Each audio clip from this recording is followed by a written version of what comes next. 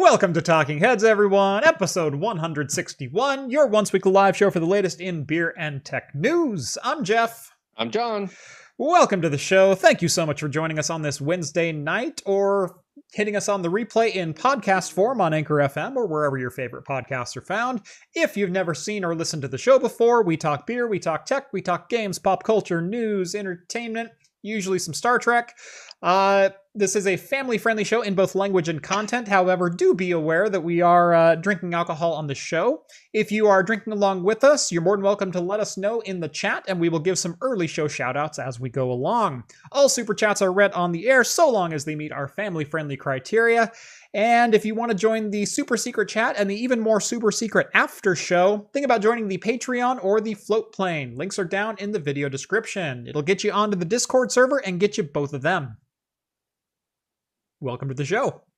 You did that like in 2 breaths. Yeah. If that. Yeah. It's weird, but I've been practicing that intro because I was tired of like stumbling over it. And it's gotten to the point where I can throw other words into it as well. Yeah. I think I've talked about this once before. A lot of people accuse me of scripting all of my videos. I did script all of my videos at one point, but the way I shoot a video is I'll say the same line 9 times until it sounds right and I have the right cadence and the right inflections and whatnot, and that's my cut. It's not that I've scripted it, it's just I've said it the same, I've said the same words 9 times in a row. Yeah. Trying to find the one that I want to fit what I'm trying to say.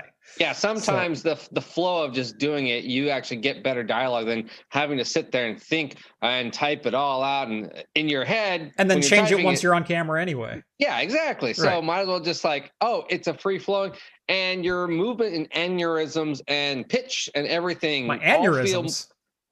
Mannerisms. Do you know something I don't? My head. Oh my god, my head.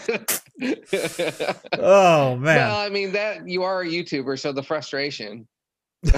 Yeah. So, but everything's always more flowy and relaxed once you get used to that. Right. And, after 159 or 160 of these and then another 150 or so video uploads, gosh, no, I think I'm actually close to 200 now. I think total upload, I have 325 videos, which is live show and standalone episode combined. You'd think I'd start to get a flow to this down, but well, I mean, you're drinking alcohol, so I was like, it's a reason why I can get all the words out. I know. Sometimes. Well, things that have we ever gone back and looked at like old episodes, and we're like, wow, we were stupid. Yeah, how this show ever got off the ground, I have no idea. I don't know why people even watched us back then. Yeah. It was like any of us, especially like I think it was like the first time all of us were on camera at once. That was awful. That was horrible. We were just yapping over everyone. It was like a pack of dogs just trying to, who's the loudest? Yeah. Yeah. Well, we treated that show as if we were just sitting around drinking beer with each other. And in that case, whoever's loudest gets to win. Holy crap. Cyberpunk is actually out. Yeah, I actually played it for 90 minutes already.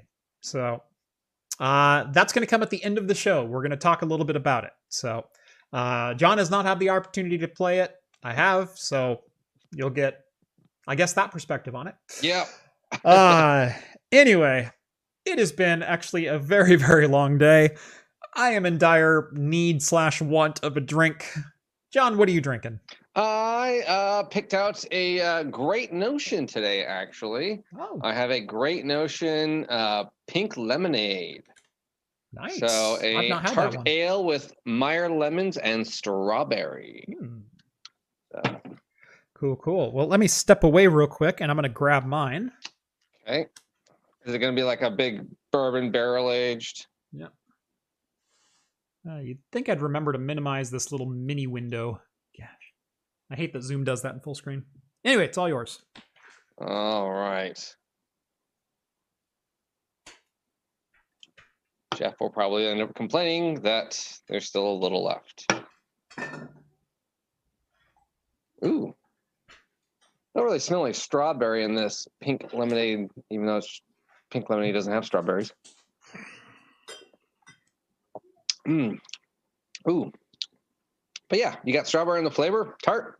It is like strawberry lemonade beer. Only your can is in focus, John. That's all they want. Oh, they just look at my cans. Right. Speaking of family show and demonetization. No. I have 2. Okay. Look at his cans then. Yeah. That's awesome. So I actually have 4 beers to choose from tonight. I'll probably only get to 2 of them, but I wanted to kind of float these out here and see what people wanted me to open. And one of them is going to depend on whether or not people want me to make you cry. Okay. So we'll start with, I got the Full Sail Wreck the Halls. Okay, that's fine. Which is, yeah, it's good. Fine. I've got a Sierra Nevada Celebration, which is their fresh hop winter ale. It's pretty darn good. I do have a Narwhal 2020 with me. I also have one. Yep. So this is my second 6-pack of the year, actually. I snagged a second one the other week. Oh, you bastard. You are a horrible, horrible man. I know I am. That is a horrible, horrible thing. It's already coming in. Make John cry. I hate you. They had one on the shelf. One. Was it West Side? It was West Side. Yeah. They got one case of it in, and I got one of 12 bottles. So, yep. I hate you so much. For those who don't know, Bourbon County Stout, we've talked about it a number of times. It's an annual stout released by Goose Island. The Bourbon County series is their experimental series, their barrel-aged stuff. They're very, very high-end. Their standard stout is about $13 or $14 usually for a bottle. Then they have their specialty ones, which run between $25 and $30. And those are like the super experimental high-end flavors kind of thing. Yeah, the weird offs. Right. This year is going to be weird because they significantly reduced their distribution of the Bourbon County Stouts. Hugely significantly. Right. There are places near us that we could literally buy it year-round because people would get it in by the pallet. They'd get a pallet of this beer, maybe even 2 of them. This year, those same people are getting a 12-pack. Yep. That's exactly right. I mean, and I'm not exaggerating that. No, a 12-pack. Yeah. Like our local Safeway had Bourbon County just in their shelves. Right. Which, like last year or the year before, they had it for almost 6 months at my local bottle shop. Yeah. Yeah, no, I can find Bourbon County well into August usually at my local place. And then by November, it's back out on the shelves, Yeah, So, anyway, Skull says he will if I will. So I think that seals the deal. No, I think we have to. No, I think we have to. I'm going to let this warm up just slightly. So I'm going to have a different one first. Because this is like 34 as it comes out of my fridge. Now I'm like, what am I going to open next to piss you off? I'm going to go I'm going to save that beer for Jeff. Nope, I don't think so. Nope, screw that. Screw him. Screw him. Nope, I'm going to drink this all Star Trek themed and everything. Too bad. Yep. So Skull, yes, let's do it, but let's wait about 40 minutes. So I think I'm going to have the Wreck the Halls Double IPA. So it's from Full Sail Brewing, 8.5%. This is one of their seasonal releases. Hood River, that one does Oregon. sound good though. Yeah, that one I wanted to pick that one up and just didn't. Yeah. Okay, that's fine. Breaking everything. Yeah, my wife just broke a glass. Oh, jeez. That's right. I was being sarcastic. Well, if there weren't so many glasses and bowls in your bar sink, yeah, maybe it wouldn't have broken. This is not group time. I get 3 bowls and 6 cups here. You want to come on camera and say it? Ugh. Love you. Jeff's just gonna be washing dishes as he's like, all right, and the RTX 60. Yeah. My producer, ladies and gentlemen. All right. So here is the Full Sail Wreck the Halls Double IPA, 8.5%. It's actually a very dark IPA. I know. I was almost gonna say, is it a red IPA? It's not quite red, like color-wise. It's not quite there. It's got a head that just won't quit, though. I mean, that's like you poured it. Hey. I couldn't even get the full pint in this pint glass, so... yeah. What are your thoughts on the M1 MacBook Pro? I will be doing a full video review of that. I'm wanting to spend some time with it and actually do a full in-depth review. And for that, I'm going to take a little bit of time with it. So you'll get a full review from my perspective soon. TM. Big Spoon, $4.99. I miss Hop's video pairings before each episode. I wish we could all drink the same thing. Honestly, I miss drinking beers with my friends every Wednesday. That's the whole reason I started this show, was literally to drink beer with my friends. Drink with your friends, yeah. Yeah, what John said. Because otherwise, when would I hang out with them and have a chance to open a beer? Like maybe once a month, I'd see one of them. And it's like, if I could make all of them come over to my house once a week and we could just drink, sweet. And so that's what it started as. And I miss we're drinking the same thing. And so we can talk to each other about what the flavor profile is. And don't worry. I still have all of the specialty stuff saved. And I got all your pickle crap waiting in my fridge. I have been saving it and building it. So don't you worry. Once it's safe to go over there. Oh, yeah. This just in, COVID extended through 2021. That's just going to make them even more seasoned. They're aged now. Yeah. I'm going to cellar them. Vaccine actually turns people into zombies. Back to you. Let's see. Anyone else put anything on chat of what they're drinking? I didn't see that. That's right. Let's see. Bundy's got a Anderson Valley Bourbon Barrel Stout. Let's see. Skull's going to be drinking his Bourbon Barrel Aged Goose Island Bourbon County Reserve. Kill Die is having a McMiniman's Ruby Ale.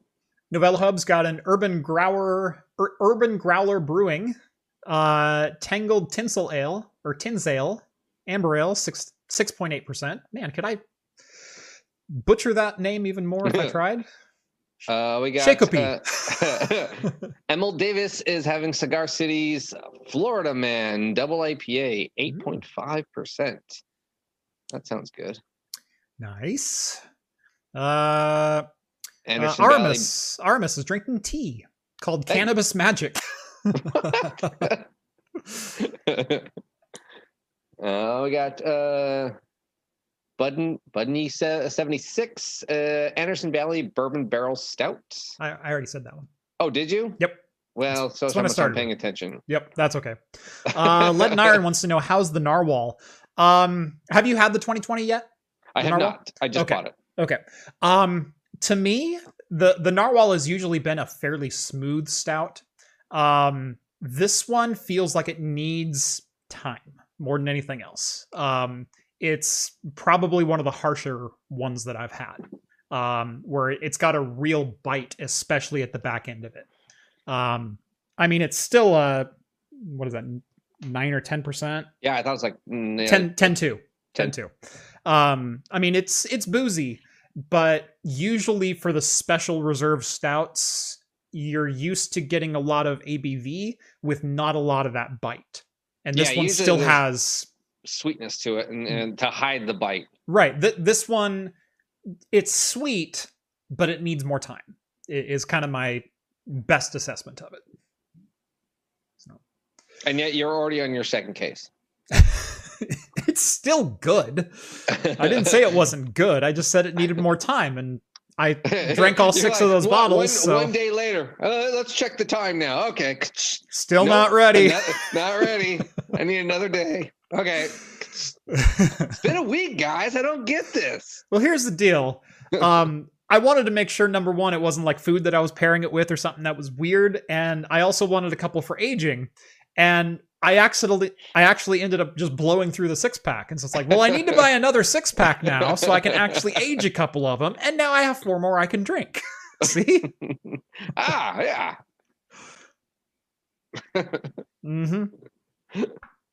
That was my theory.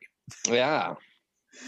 Anyway, let's get this show on the road. We'll start with actually some good news for the PC component market. I know there hasn't been a lot of that lately because pretty much everything's been sold out, unavailable, or priced so high through the roof, you might as well just not build anything at all. Much like the video that I did on the finally available Intel i3 10100F for $85, 4 cores, 8 threads, boosting to 4.3 gigahertz. If you haven't seen the video, go watch that video. But it's a pretty solid chip and probably the fastest single-threaded performance we've ever seen at that price point. As I said in the video, it comes within spitting distance of a Ryzen 3600 for $85. And so if you're looking for like a bargain basement gaming chip, oh heck yes, that all day long. Intel just actually dropped the price of another chip though, and this time around it is the i5 10400, not the F version, just the standard 10400, which is a 6-core 12-threaded processor to $159. Yeah, and this one you can also turbo to 4.3. Yeah, this one has very, very similar boost clocks to the i3 10100F, and should get you about the same performance, but have 2 more cores, 4 more threads to go along with it. This would actually compete very well with a Ryzen 5 3600. The problem, or the reason it didn't, was I think originally this was priced at, what was it, $239, $229? Yeah, I was going to say it's $220 and $219. I saw it. It was between $30 and $60 more than a 3600 was. And you weren't getting really any more performance for that extra money, especially when the Ryzen 3600 bottomed out at, $160 brand new. So, but this is a pretty good deal at $160 for, a 10th gen Intel chip. There's still a lot of the same issues that I mentioned in my review of the 10100F.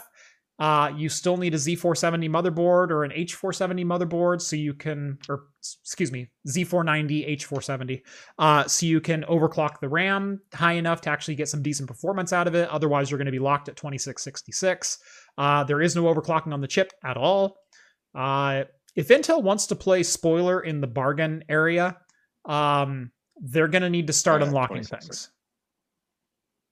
Is my full opinion. So, yeah, I paid $85 for the 1600 AF. That's the other one that's been just an incredible deal. It didn't last very long, and we didn't think it would because those were actually Ryzen 5 2600 chips that didn't quite meet the bin requirements, and so they sold them as 1600 AFs. And so they weren't a 1600, but they weren't a 2600 either. Yeah. But at $85, they're still 6 cores, 12 threads. That'll turbo to 3.9 on its own, and they were pretty incredible chips. I actually ended up selling mine because I have a 1700, a 2600, a 3600. It's like I have enough 6-core chips. I'm good. But well, you can only do so much with 6-core chips, and especially for what you're trying to do. I mean, right. How many videos are you going to do? Like, let's check out what this 6-core chip can do. Right. Yeah.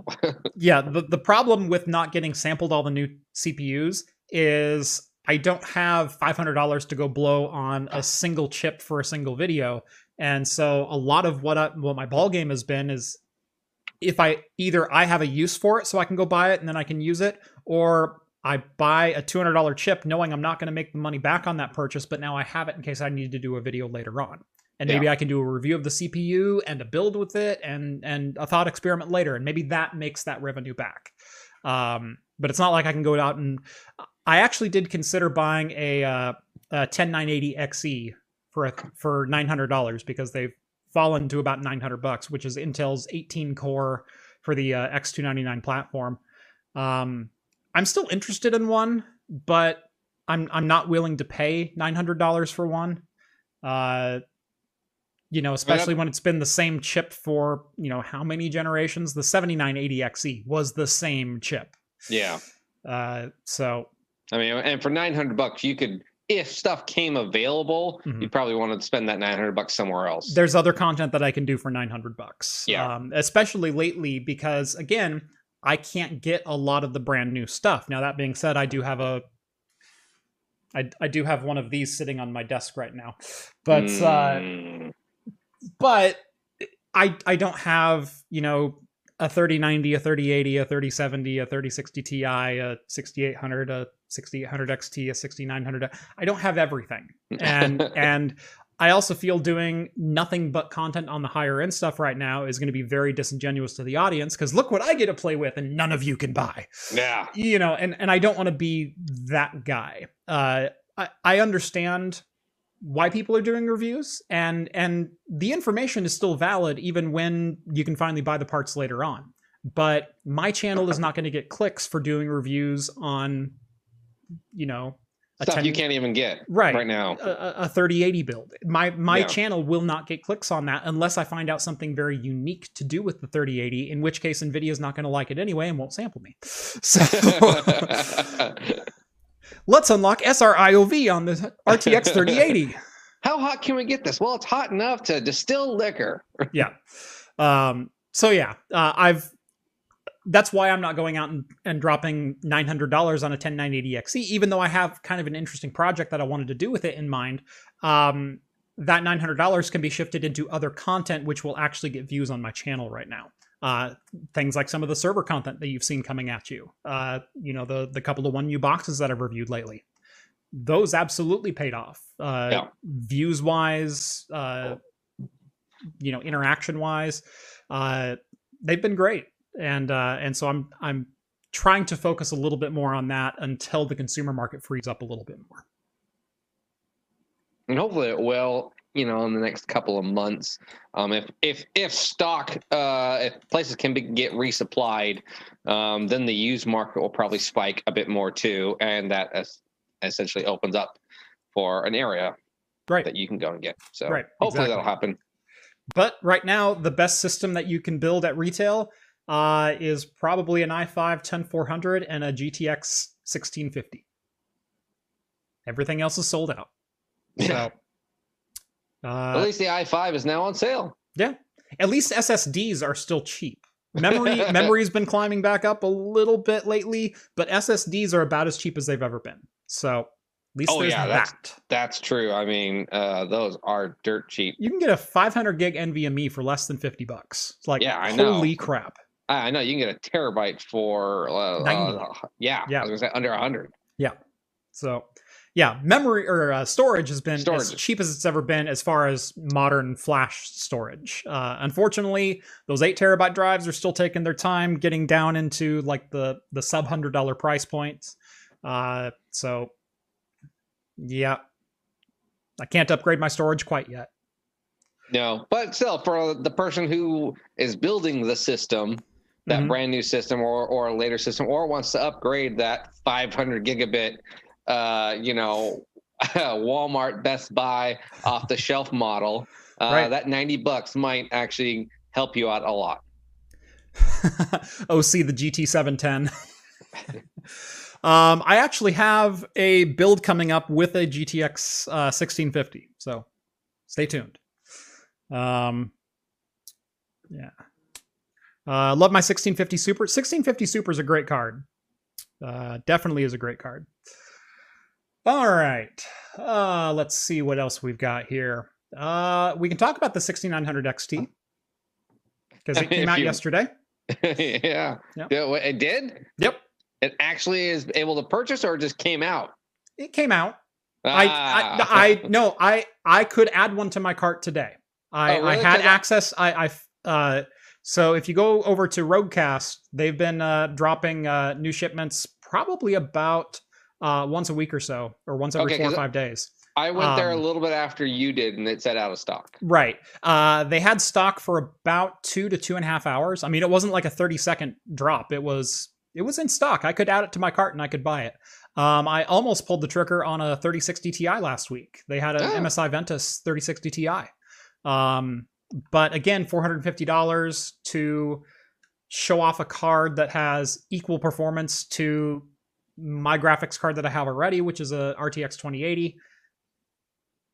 Where's the what are you gonna do? And already videos have already been out, so right? What are you really it's not like I'm gonna be different? first. It's not like I'm gonna have anything more to add to the story. It's just a $450 graphics card that I can do a review on that no one's gonna care about. So yeah, changed my mind. But anyway, yeah, the 6900 XT is officially on sale. Almost nowhere at this point, but like I said, Roguecast.com did have some stock on them yesterday, and I was actually able to add one to my cart. I didn't check it out, but it was there. Anyway, $1,000 gets you the reference card. AIB cards are trending slightly higher than that. I think the Nitro Plus 6900 XT from Sapphire was running about 1,050, 1,070. So a little bit of a price premium on some of the AIBs. But performance-wise, it's definitely up there with the 3090 from a lot of the reviews that I've seen. It doesn't pass it in many things, and in fact, in some things, it doesn't even tie it. But I don't think that's the point of this card. I think the point of this card is to provide a boost over the 6800 XT and a boost over the 3080, which in most cases it does. It's not designed to be a production card or a workstation card, where the 3090 has aspirations of being a Titan / Quadro kind of chip. The 6900 XT is 100% gaming focused. And so anyone who tried to do any kind of professional benchmarking on it, they went, well, this is terrible. It's clocking lower than a 3080. Yes. It wasn't designed for that. Right. That's usually going to happen with AMD anyway. And I think we've talked about this on the show before as well, is no one uses AMD in the professional space because all of the driver and software support is on NVIDIA's side. And all of the driver and software support is on NVIDIA's side because no one buys AMD cards for the professional workspace. And so it's a chicken and the egg kind of thing. One of them has to start making ground before the other will catch up. And so either they can start... might do it, though, eventually. The 6900 definitely has the ability to stretch its legs. Yeah. And this, it's not going to be this generation, but this might show the next generation, maybe the generation after that, that maybe big industry professional, editing video stuff, they might, drivers might come out for them. And then I think this is AMD's, we talked about when this got announced, this is AMD's really big push. And this is the start of the GPU big push. Yes. Where their CPU was a while ago with the first Ryzen. Now we're on Gen 3, and 2 gens later, it's amazing. And so this is their first gen of the really good GPUs that everyone's talking about. But Intel has their 30 series, and that's what everyone's still talking about. Right. But they're saying, hey, this competes, and it really does compete against that price and performance, except in the corporate world. Right. Make no mistake about it. AMD is back in the gaming landscape as far as high-end GPUs. They are competing directly with every single price point that NVIDIA has put out. And in fact, price to performance, 6900 XT looks like a hell of a value sitting next to the 3090 at 2/3 of the price. Yeah. The other brackets, they're pretty much equaling the performance, but and price point on both. But at the same time, everyone knew the 3090 was overpriced at $1,500 and said, realistically, you're seeing about a 10 to 15% uptick from the 3080. Maybe $1,000 makes a lot more sense. Well, here we have the 6900 XT at $1,000, making a lot of sense, price to performance wise. Yeah, but I think the 3090 was also to bridge that gap of the serious gamer and the semi-professional. person to where it's like you don't need to grab that Titan, you don't need to grab that really expensive graphic cards and have two stations. Essentially, you can buy this one card that's half the price of a Titan, and still get really good gaming performance and really decent editing and photo performance. Yeah. I'm still waiting for a Titan V to drop on eBay low enough because it's kind of an obscure card. Mhm. Now they're still $1,400, but it's a 24 gig Titan card with, I think it's on the Volta process, so it's not one that really had any life outside of Enterprise. There was the Titan V, and then there was the Tesla V100, which was the Volta 100 based GPU for compute. But as far as the gaming and workstation landscape, it's kind of an obscure card that not a lot of people look for. And Yeah. I'd love to score one sometime for like $500-600. Yeah, it'll be a bit. Because the thing has almost like 6,000 CUDA cores, if I remember correctly. Me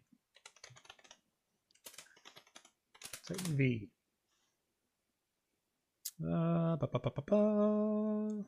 Where's those specs at?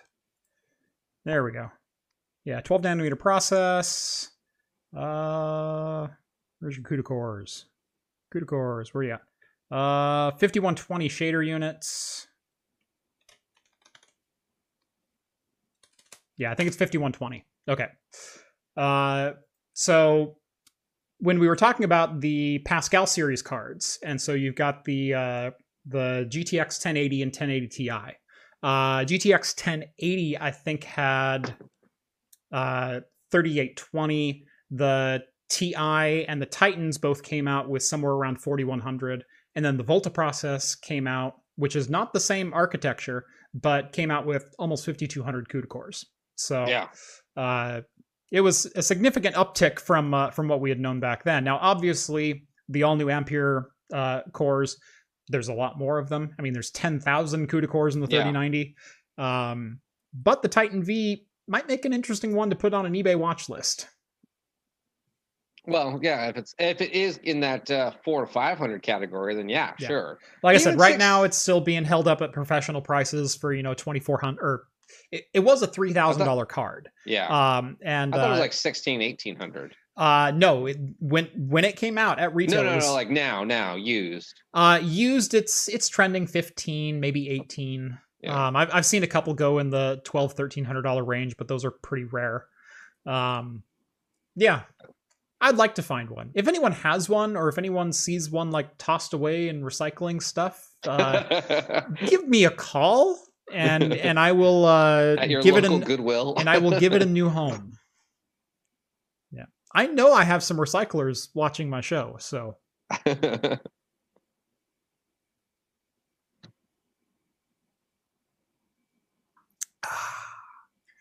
This is a very solid double IPA. Really? Very solid. Malty? As the color indicates? It's not as malty as you would think.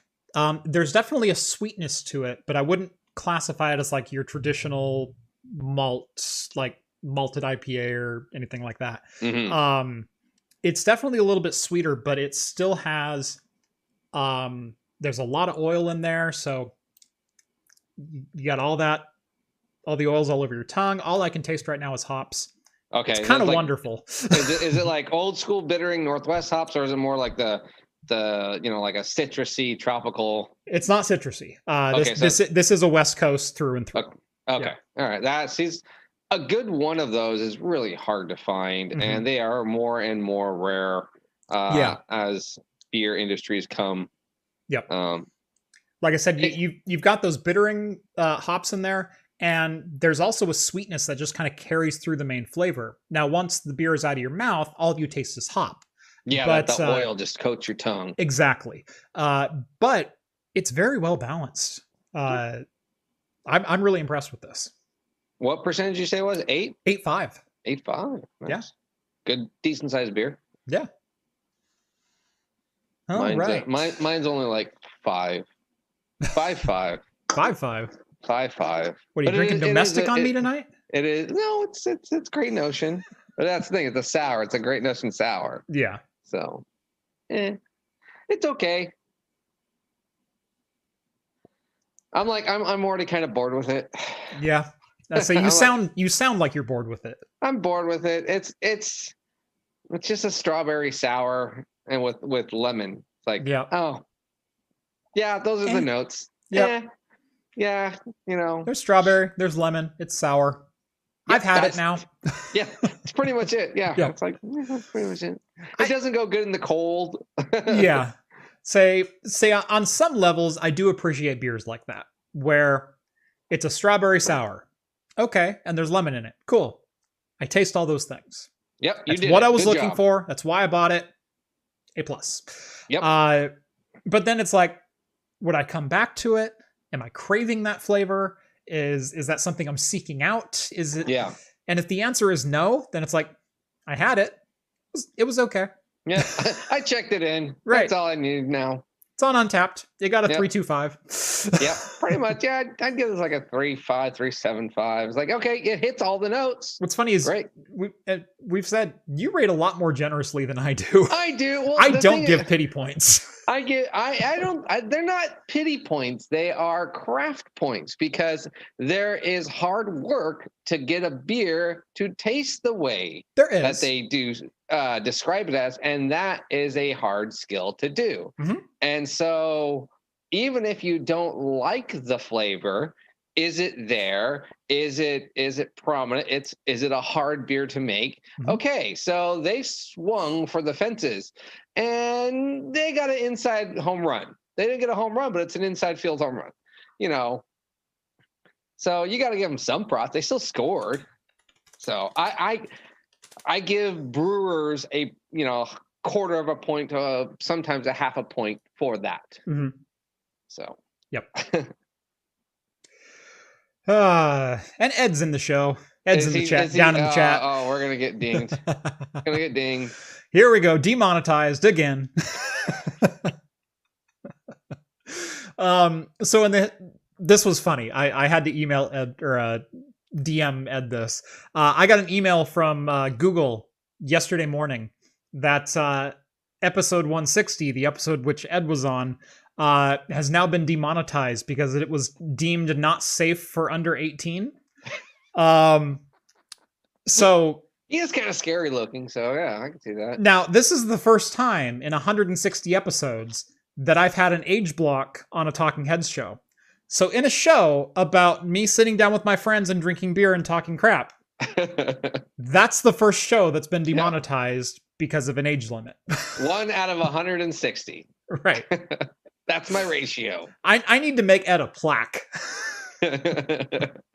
Just a demonetized plaque. He wasn't even drinking. He was having soda, wasn't he? Yeah. Yeah. Cola O. Cola. Yeah, the off-brand cola. He says it's an NVIDIA conspiracy, I tell you. They want me silenced. Although I will say, you guys were spitting off games left and right. It was crazy. There's some really old school games. That was a fun show. That was a fun look back on some of that. He had me racking my brain going about as far back as I can go. Yeah. I know there's a couple times like, wait, what are they talking about? Google this. Oh yeah, I totally remember that game. Didn't remember what it was called, but I know that cover. Yep. Yep. I think I need to make Ed a plaque. All right, let's see. This one, this next story, this got all of the Linux fanboys with their in a bunch today. Let me tell you. I know I'm going to offend people no matter how I say it, so I'm just going to say CentOS or CentOS. I don't care. I went CentOS. Yeah. So I think it depends on who first told you about it is how you pronounce it. Because I've heard both ways from people I respect very, very highly in the high-end server trade. So I'm just going to say CentOS because that's how I learned it. So CentOS. For those who don't know, CentOS is often praised for its stability and often used in a lot of enterprise situations because it is one of the slowest developing Linux kernels out there, or Linux distributions. Excuse me. Let me make sure I have my terminology correct. CentOS has fanboys. So it is often praised because it is, in some cases, a year behind development from a lot of your mainstream distributions, from your Debian, Fedora, from Arch, from a lot of these other distros. It's that way because it goes through multiple vetting processes to get to where it's at. And the typical development process for a full release of CentOS is they start with the Fedora kernel, the Fedora core. So Fedora gets a release of version 19 or whatever, using the whatever Linux kernel we're on right now. Sorry, I don't keep up with the numbers. Yeah. Then IBM, who owns Red Hat, develops Red Hat off that Fedora core. And they vet it down and they make sure it's rock solid stable and good to go, and there's no driver issues and no memory leaks and things, and okay, we're good to go. And so you have Fedora as the starter. It's then drilled down into Red Hat. Then the community takes Red Hat and drills it down into CentOS. And all the handlers who keep track of CentOS and all the changes and whatnot, they're the ones who handle all that.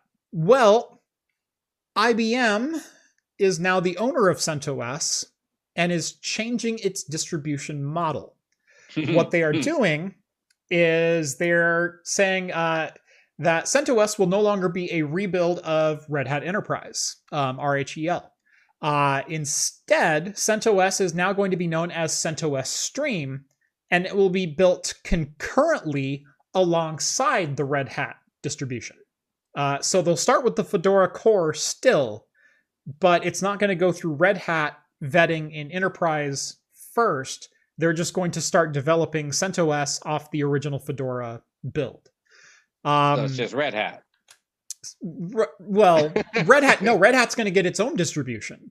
So they're going to develop CentOS and Red Hat side by side as separate distributions parallel to one another. Yes. Okay. I mean, okay. So that's why they're calling it Stream, because are they saying that because they're streamlining the process, even though it's built off of Red Hat? But then they're cutting that part out, so they're still going to call it CentOS? Yeah, so they're streamlining the Fedora to CentOS pipeline, essentially. Yeah. Is kind of their twist on it. Now, the reason I say it got a bunch of people's in a bunch is if you scroll down, the very first comment is, "This is dumb." And if I scroll down even further, it's, this is dumb. The entire premise and only reason anyone uses CentOS is because it's rebuilt Red Hat. Congratulations on undermining that, nitwits. +1, +1, +1, +1, +1, +1, +1, +1, +1. I can scroll down as far as you want, and it goes +1, +1, +1. So, fellow nitwit, I think everyone agrees with you.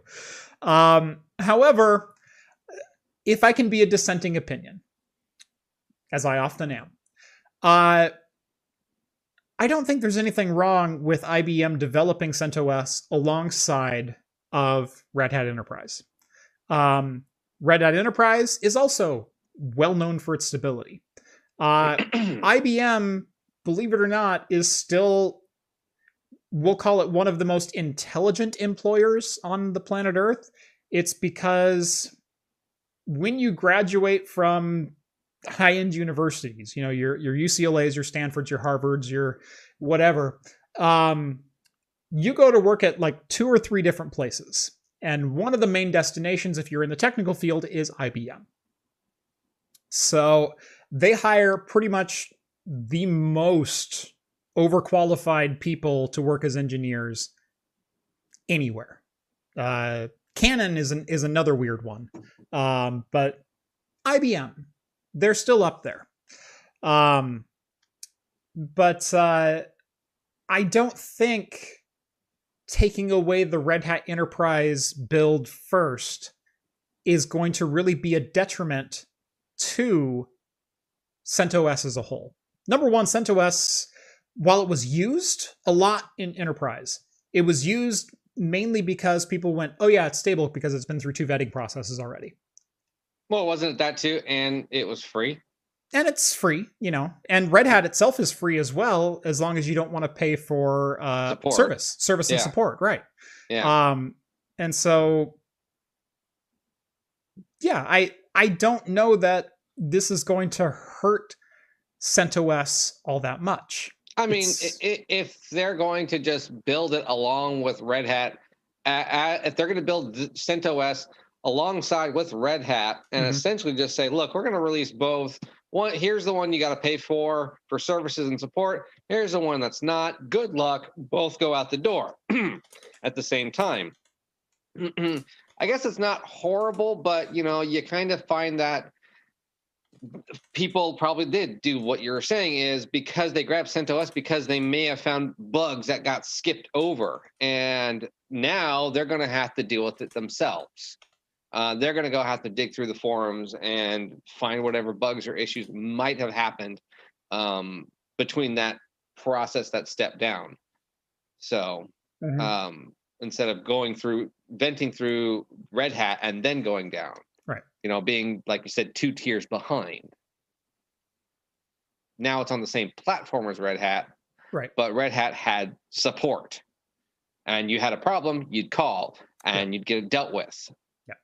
So CentOS was used by Enterprise because the licensing was clean. That is a good point. Anyone who's ever dealt with server licensing in particular knows that's a good point. Dechach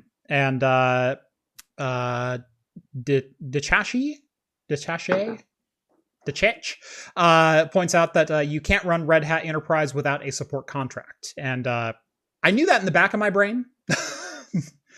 Red Hat Enterprise will not run without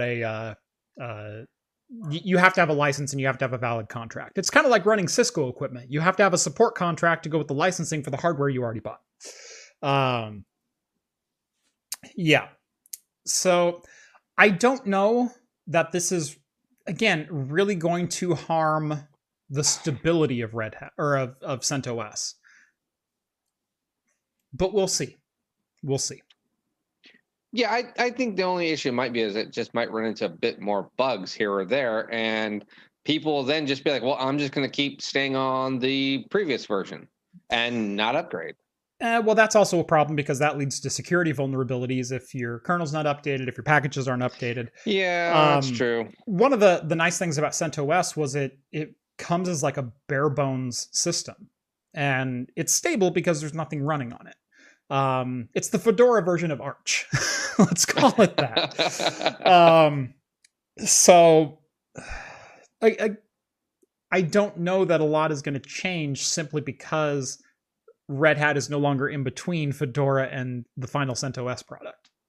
I could be wrong, but I've ran CentOS for a number of different enterprise servers.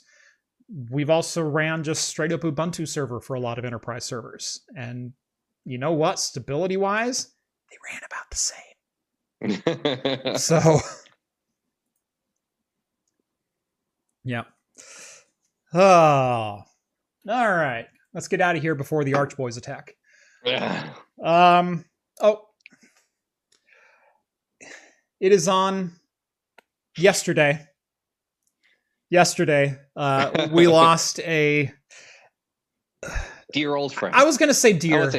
I was going to say deer, but I can't do it. Yeah. We lost, even when your enemies perish, it's a sad day. They still had their time in history. I won't say that for all enemies, but there are some exclusions to that rule. But we lost a nemesis, especially in the IT community. The bane of IT support everywhere. The plugin which could never be up to date enough. I'm speaking, of course, of Flash Player. Flash Player yesterday received its final update until it is officially end of life at the end of this month. That's right. Flash will no longer receive another update. And in fact, this update was a special one in memoriam of this occasion, of this momentous occasion. The update did not include any security updates, any patches, any vulnerability fixes.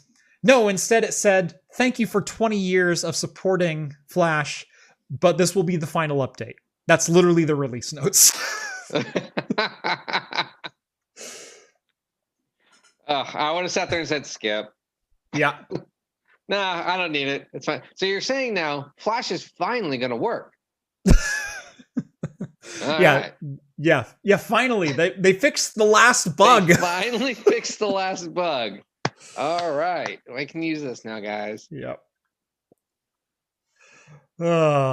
Ding dong, the witch is dead. Amen.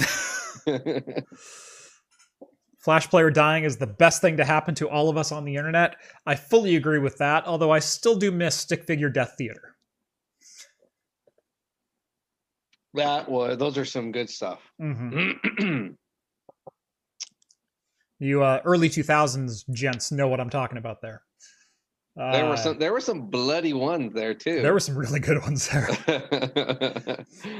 Didn't they try making like a whole mini series? I thought like Adult Swim or some YouTube channel tried making a whole series out of that, like an actual series instead of just I'm sure someone has tried.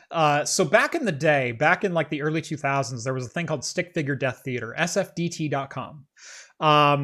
And it was kind of the way we treat YouTube for a lot of stupid videos today, where it was flash animations of stick figures battling to the death. Oh, it was fantastic. And so much blood. So think about like Matrix and anime kind of stuff, but 2D stick figure style animation, where they're just cutting everything up. Miss Jib Jab videos that used to run on Flash. Yeah, Jib Jab was another great one. Yeah, it was awesome, and it's a bit of lore that unfortunately I can't even relive it because they don't exist anymore. Like there's no preservation for stuff like that. Yeah, the site, I don't know if the site still exists, but yeah, Java is now the enemy we need to drive out of the kingdom. That'll be a long time. Yes, Ed. Java is the next one. Oh, let's see. I kind of want to get to this next story, but I feel like I need to finish this beer first. Yeah. You suck. That's why. Yeah, I know. I'm pretty sure you saw this story, and you're like, I know what to do. I know what I'm going to do.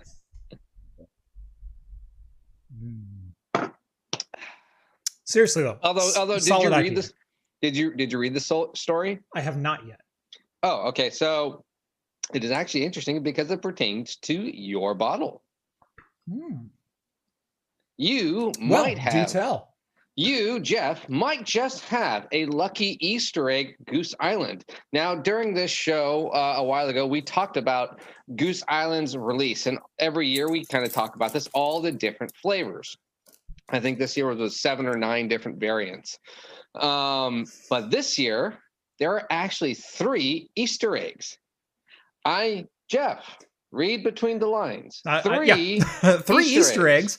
That's a lot, John. Can you parse that down to one single fact for me? Let me see. There's the, but really what it is, it's really cool, is the original one is a bourbon barrel aged stout. And usually it's a blend of different stouts in different barrels. Well, someone actually found out because the brewers did not announce it, but it did get confirmed.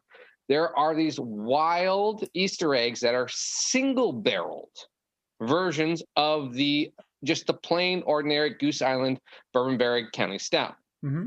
And ones are single of Heaven Hills barrel aged, Wild Turkey, or Buffalo Trace. Now, the regular one is a mix of all 3. Right. But the way you can tell is that you have to go to the back of the bottle of the cereal, and there's a number. And if the number has 2 letters next to it, that's the barrel.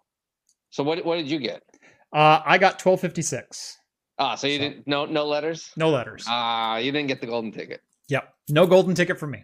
Yeah. But I still have a bottle of Goose Island Bourbon County Stout. Yeah. I have old one. I can go open up an old one. I got a 2016 in the fridge. Yeah, I think I got one of those.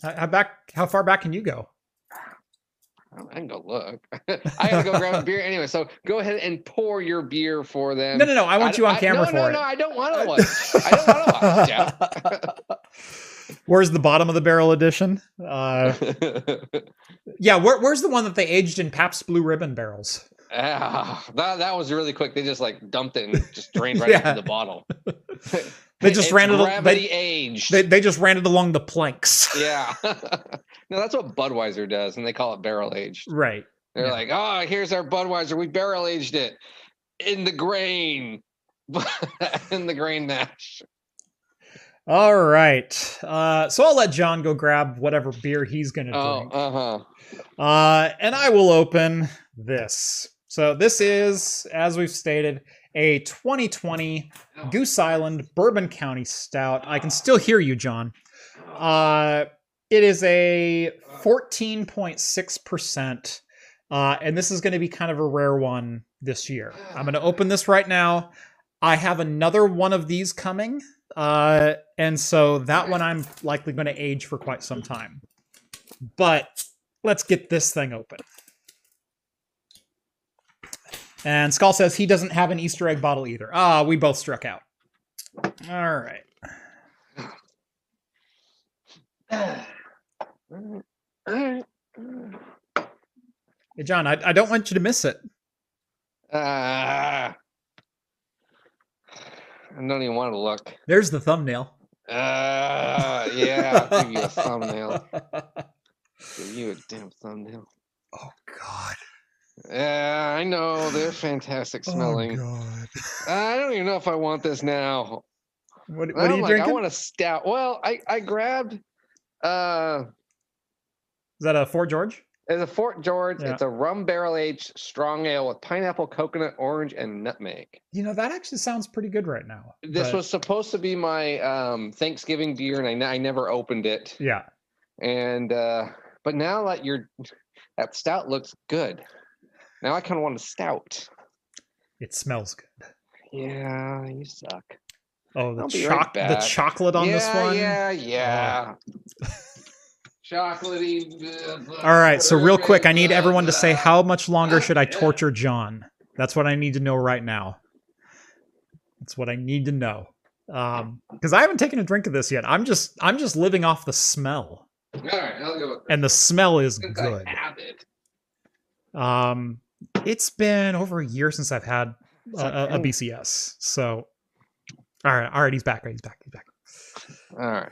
Well, it's not bourbon barrel aged or anything, but it is But it's a stout. Beer. Okay, what'd you get? They got another great notion because I had quite a few of them. Yeah.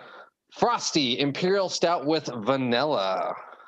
Oh. So this one is 11.75. Ed says, I wonder if the channel would explode if I had one of them PBRs. I got a lot. Or of if PBRs. one of the, I wonder if the channel will explode if one of them had a PBR. I think he's talking about us. Oh. Obviously, he's never seen my channel. John does it all the time.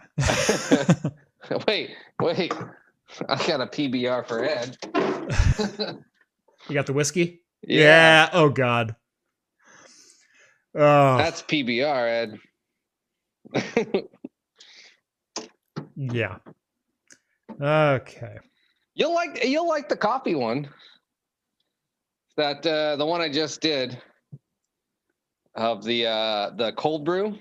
So I'm sorry, I couldn't hear you. Oh. Hope we get demonetized then. Yeah, I'm gonna make this one demonetized. No, that's literally making my ears ring. That's amazing. I mean, this smell. I'm just, no matter what, I'm just now jealous. And it's like, yeah, mine smells good, but I know Jeff's is better. That's all I'm thinking right now. No. Because I know you, and that's amazing. So while you were gone, I asked them how much longer I needed to torture John. That's really good. It's not bourbon. God, I really want to. That's really sweet, though. Okay. It's just not Bourbon County. I will say, this year's very, very sweet already. Very, very sweet. I did hear that this year's was a lot of people like the regular one a lot better than last year's regular one. Yeah, I had a couple of last year's, and kind of like the narwhal, there was just a little bit of bite left at the end. I think a 2019 aged one would do very well, maybe a year or two in a cellar. Yeah. This one, Good to go fresh.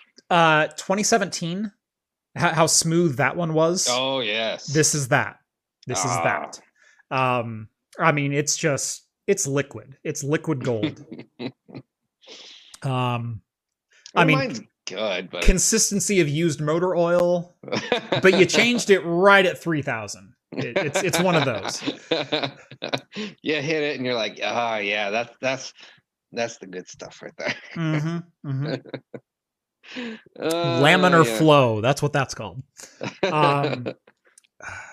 There's no booze at all. I mean, you taste bourbon. You taste a lot of bourbon. But it's almost too sweet. The chocolate, especially on this, is very, very big. Oh, now you're downplaying it. It's like, oh, it's not that good. Yeah, there's problems with it. You don't even want it. I didn't say that. What I said is it's almost too sweet. It's the chocolate is very, very pronounced this year. But it's still that dark chocolate, still a little bit bitter, but there's this sweetness that just drives through the whole flavor. Steve says he has a 2017 still aging. Yeah, I might have one of those. Yep. I mean, it's in the back somewhere. Yep. My oldest is a 2016. I have a 2016. So I might have one of those. It's older than my youngest daughter, which is weird. I think Although I have scotches that are way older than all of my kids. I have a beer that's older than you, me, maybe not. I think it's like actually is Steve's age. It's pushing Steve. Yeah, I know. I knew that. It's pushing Steve. I mean, it's not a good beer, but it's that old. Mm-hmm.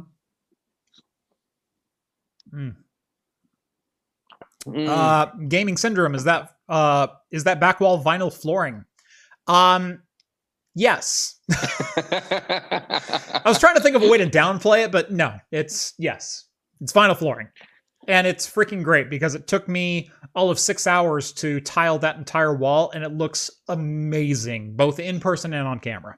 Yeah, it actually does look good in person. It's very seamless. Yep. I was actually getting frustrated yesterday because I was trying to frame up a different shot, and I need to finish this other wall. There's the back wall, and then there's the brick facade behind the bar, and those both turned out amazingly well. But there's this other wall that's gray, and I always wanted to bring the wood out this way. And I think I finally decided I'm going to do that. I'm finally going to just knuckle down one day and just do it. Is that going to be a float plane video? An extra? It might be a float plane video. Patreon Hell, it might just video? be a live stream of me swearing all day. Yeah, it's going to get demonetized. I don't care if it's on Floatplane. So if you'd like to see me swearing all day long, make sure to join the Patreon or the Floatplane. Links are down in the video description. You'll get exclusive access to this Discord server where you can chat with myself, John, Rhett, Steve, all the hosts from Talking Heads, and join the ever-growing community that's over there and actually hear me swear on air. Yes. And it is actually a really big community. It's as Jeff did his spiel, but actually there's a lot of stuff on there. It's not just a selling point of our ticket. It actually is a really fun There's almost community. 400 people over there now. Yeah, I know. It is. I remember in the infancy of it, of 8 people on there, and it was just the 8 of us chatting away, and it grew so fast. Yeah. And it's still a very, very fun area. People are now able to kind of find the rooms that they like, and then, hey, that's my area. Yep. And there's enough for everyone. It's a great, great area. Yeah. I try so hard to keep up with all of the chat in there and to be very active in the Discord. But it's almost gotten to the point where I've even had to start picking my rooms of where I jump in and where I have conversations, because I'll wake up in the morning and there's 400 unread messages from just the EU people. EU and Australia go crazy when I'm sleeping. So yeah, it's gotten quite big. I will say I'm very, very proud of the community. I'm very proud of the community that I built. That good people would come my way and want to talk and be respectful and everything else. We have very few problems over there. It's been amazing. It really has. No, it's a fun community, and even when there are disputes or issues, they're not big. They're very well taken care of, and everyone is very respectful afterwards. There's never been like this big blowout. It seems that everyone always, hey, I'm sorry, didn't mean to do that. Yep. I'm not going to do it again. It was just a misunderstanding. Here it is. Maybe no, none of this. F you, I'm leaving this channel. Blah blah blah. So, I mean, you'll find that in other, bits channels and whatnot, but who cares? Yeah. And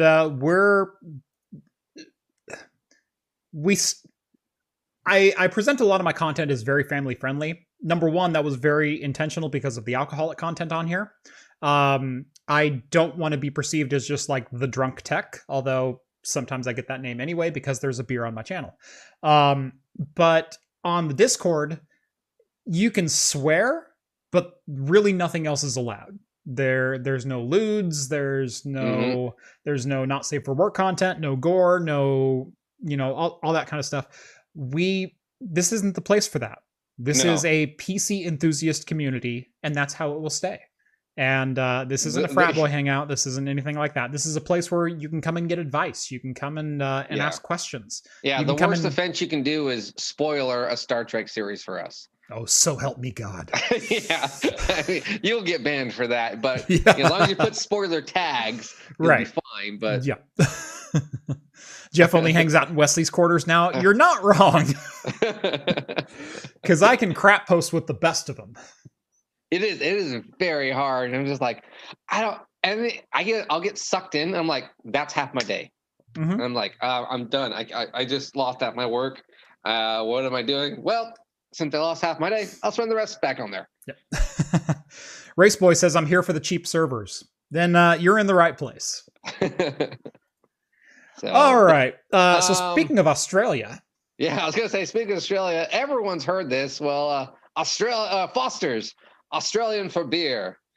Well, and every Australian I've ever met went, who the is Foster's? Yeah, exactly. It's like, that's not actually true. Yeah. Foster's, actually, so if you talk to anyone in Australia and you go there, it's almost impossible to find Australia. Actually, to date, there are only 10 places in all of Australia you can get Foster's.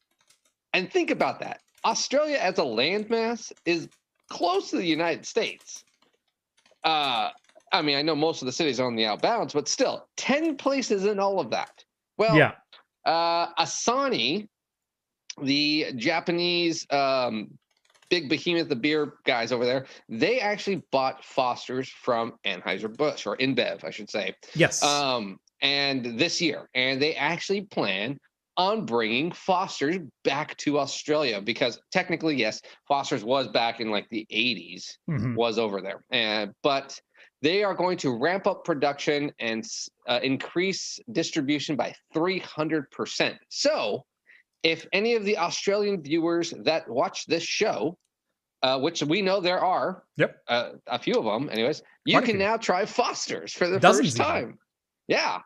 And they're trying to even market it as a very cheap, decent beer. They're going to go with a 30-pack for, I think, like $40, which is, I guess, very reasonable within that. I don't know what $40 gets you, $42. But yeah.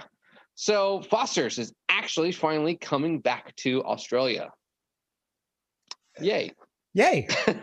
I guess. John, okay, have you ever had a Foster's? A long time ago. And there is a second one. A friend of mine did tell me about. So now they have what's called a green can. And it is their red version. It's our amber version it's an amber lager. Okay. And apparently it's not half bad. I haven't had it. A friend told me about it. He's like, you know what? That's high praise. I kind of trust his particular. He loves European malt flavor beers, Yeah. especially English. And he's like, this reminded me as it warmed up of an English beer. Okay. I was like, okay.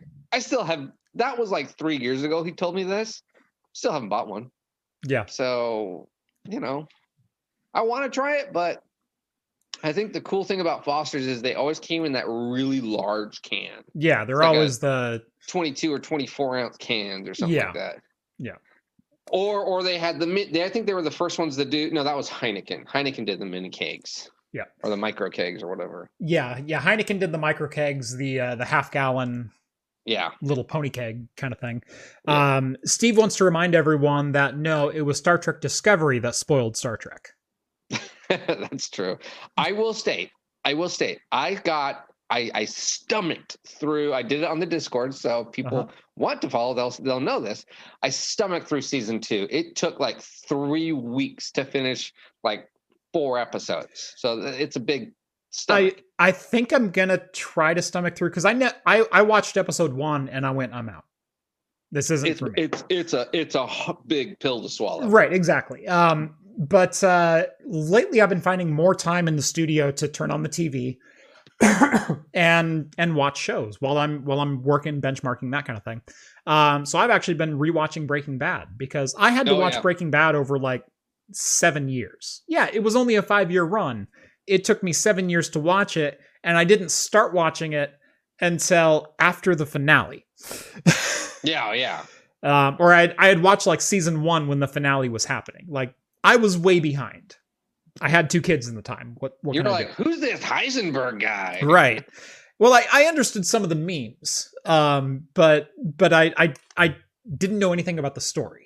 I knew a chemistry teacher broke bad. That's all I knew. Yeah, chemistry teacher sells drugs. That's it. Right. Exactly. And so it took me a long time to get through it. And I went, I've heard this is one of the best shows that has ever been done. I want to just binge this thing over the course of like a month and get through it. And it's only been 2 weeks and I'm already halfway through season 3. It's like I'm well on my way to finishing it, which is the first time I can say that about any TV show in the last decade. So I'm thinking once I'm done with this, I might jump on to Discovery just to get through it, just so I can say that I've watched it. So and then at the end, give it an honest opinion because go ahead.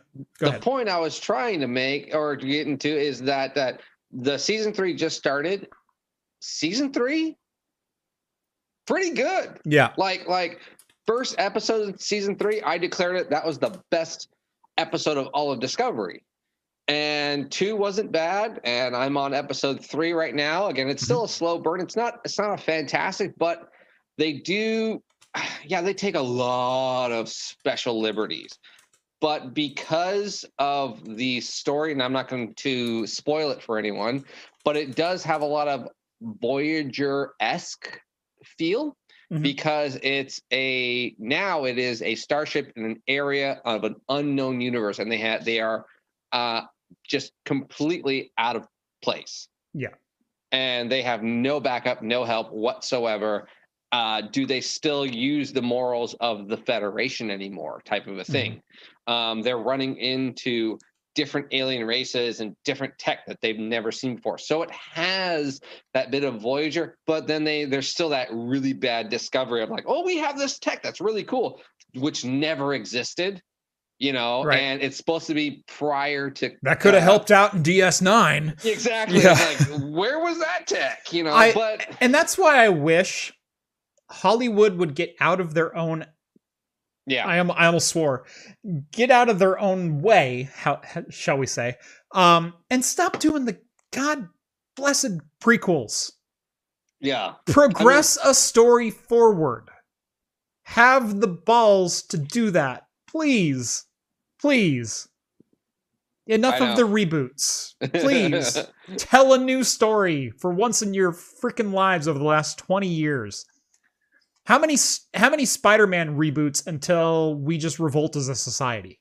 Well, technically, because the new one, there's rumored to be join all of the reboots together Whoa, as whoa, one. whoa, whoa, whoa, whoa. So Epos Vox went on a rant on Twitter, and I fully support that rant. It was one dude who posted to a blog that no one reads that said, I think it would be really cool if Tobey Maguire and Kirsten Dunst came back and joined up with blah, blah, blah, blah, blah, blah, blah.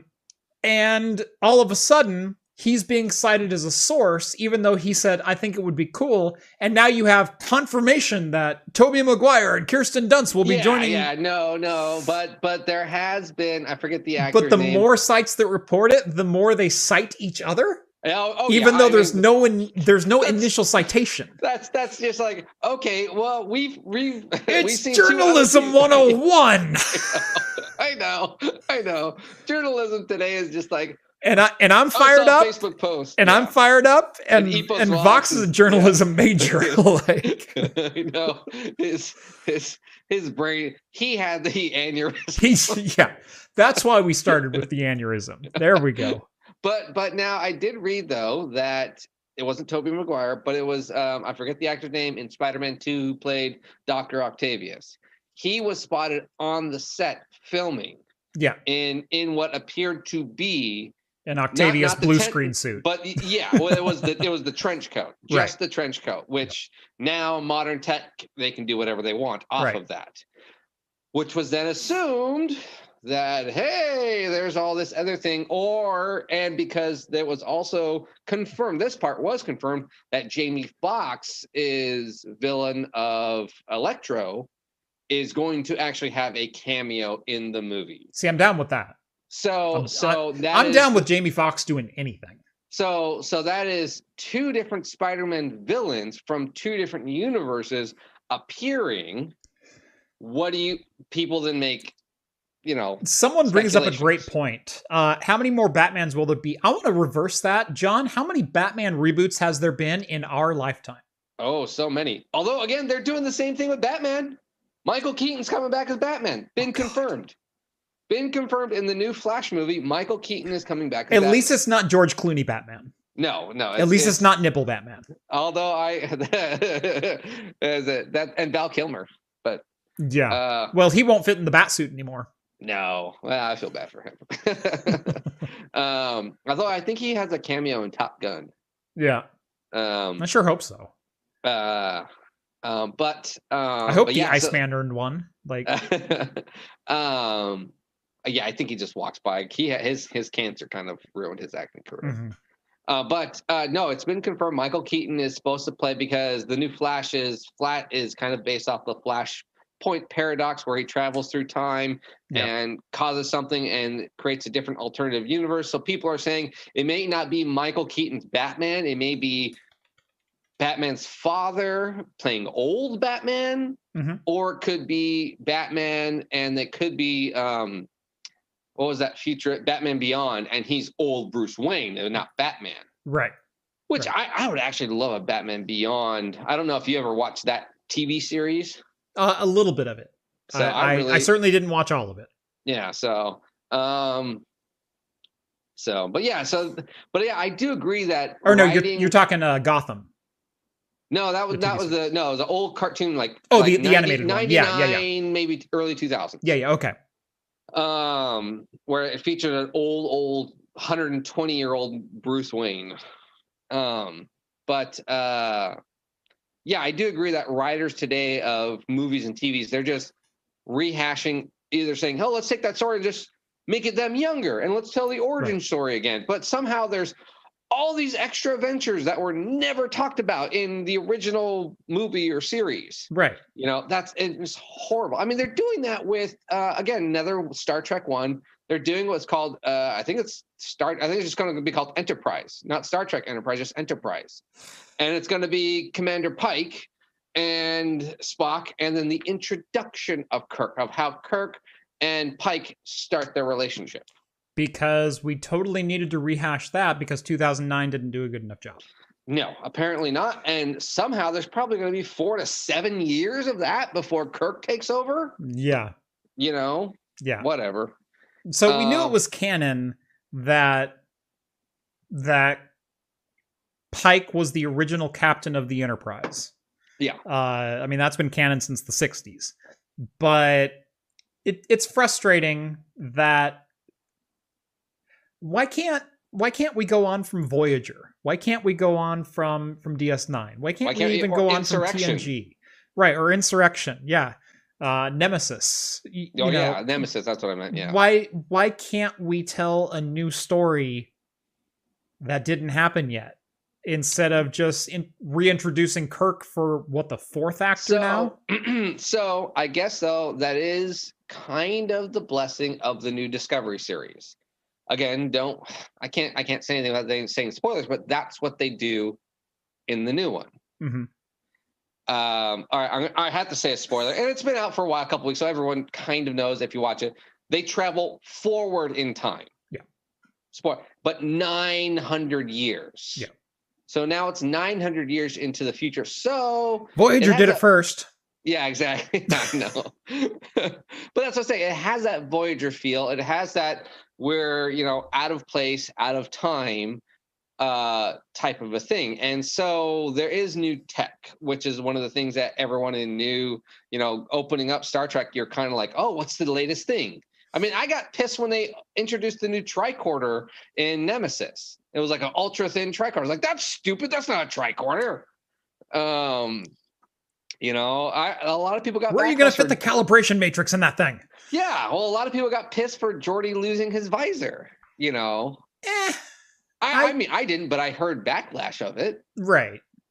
So I see that side of it as. I do like that it wasn't a medical thing, that they literally just gave him new eyes. Yeah, they gave him like robotic eyes. Right, which that's kind of what a visor was, know. I mean, although we did get to see through his eyes in First Contact when he inspects that coil.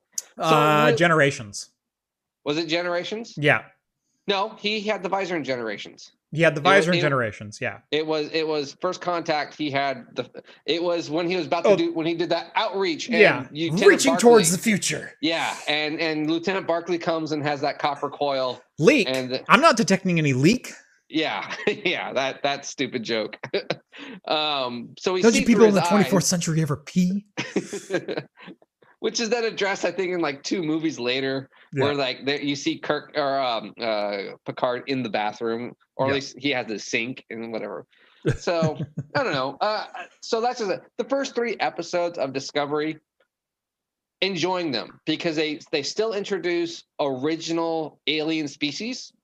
Yep. From even the original series. So it's like, okay, they didn't rehash Klingons again. They reimagined Andorians, but in a way that makes sense. Right. It's just a little more rigid. Okay, that's just good makeup. Right. So it's like, okay, all of this is the fine. Klingons were glittery. Oh God, and had long fingernails and had to.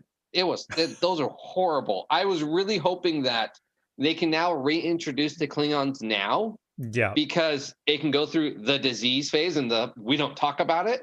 Yeah. Thing is like, oh, okay, bring Brad back original Klingon. That would be great, or at least a much better version of it. Yeah. But yeah, no, you're gonna have to choke through all I 2 could seasons. focus on when I watched episode 1 of Discovery was Kronos, how may I connect you? Mm-hmm. No. The first 2 seasons of Discovery, I mean, you would rather go to the dentist and get 2 root canals with no Novocaine. That is more pleasurable. I think there was 1 good episode in all of 2 of those series. Yeah. And they still probably butchered a bunch of stuff. But yeah, the 3rd season, and maybe that's just me, is I've gone through so much bad stuff with it. It's like, oh, now it's good. Well, you rewatched the first 2 seasons of Next Generation on the regular, so you've been through a lot of bad.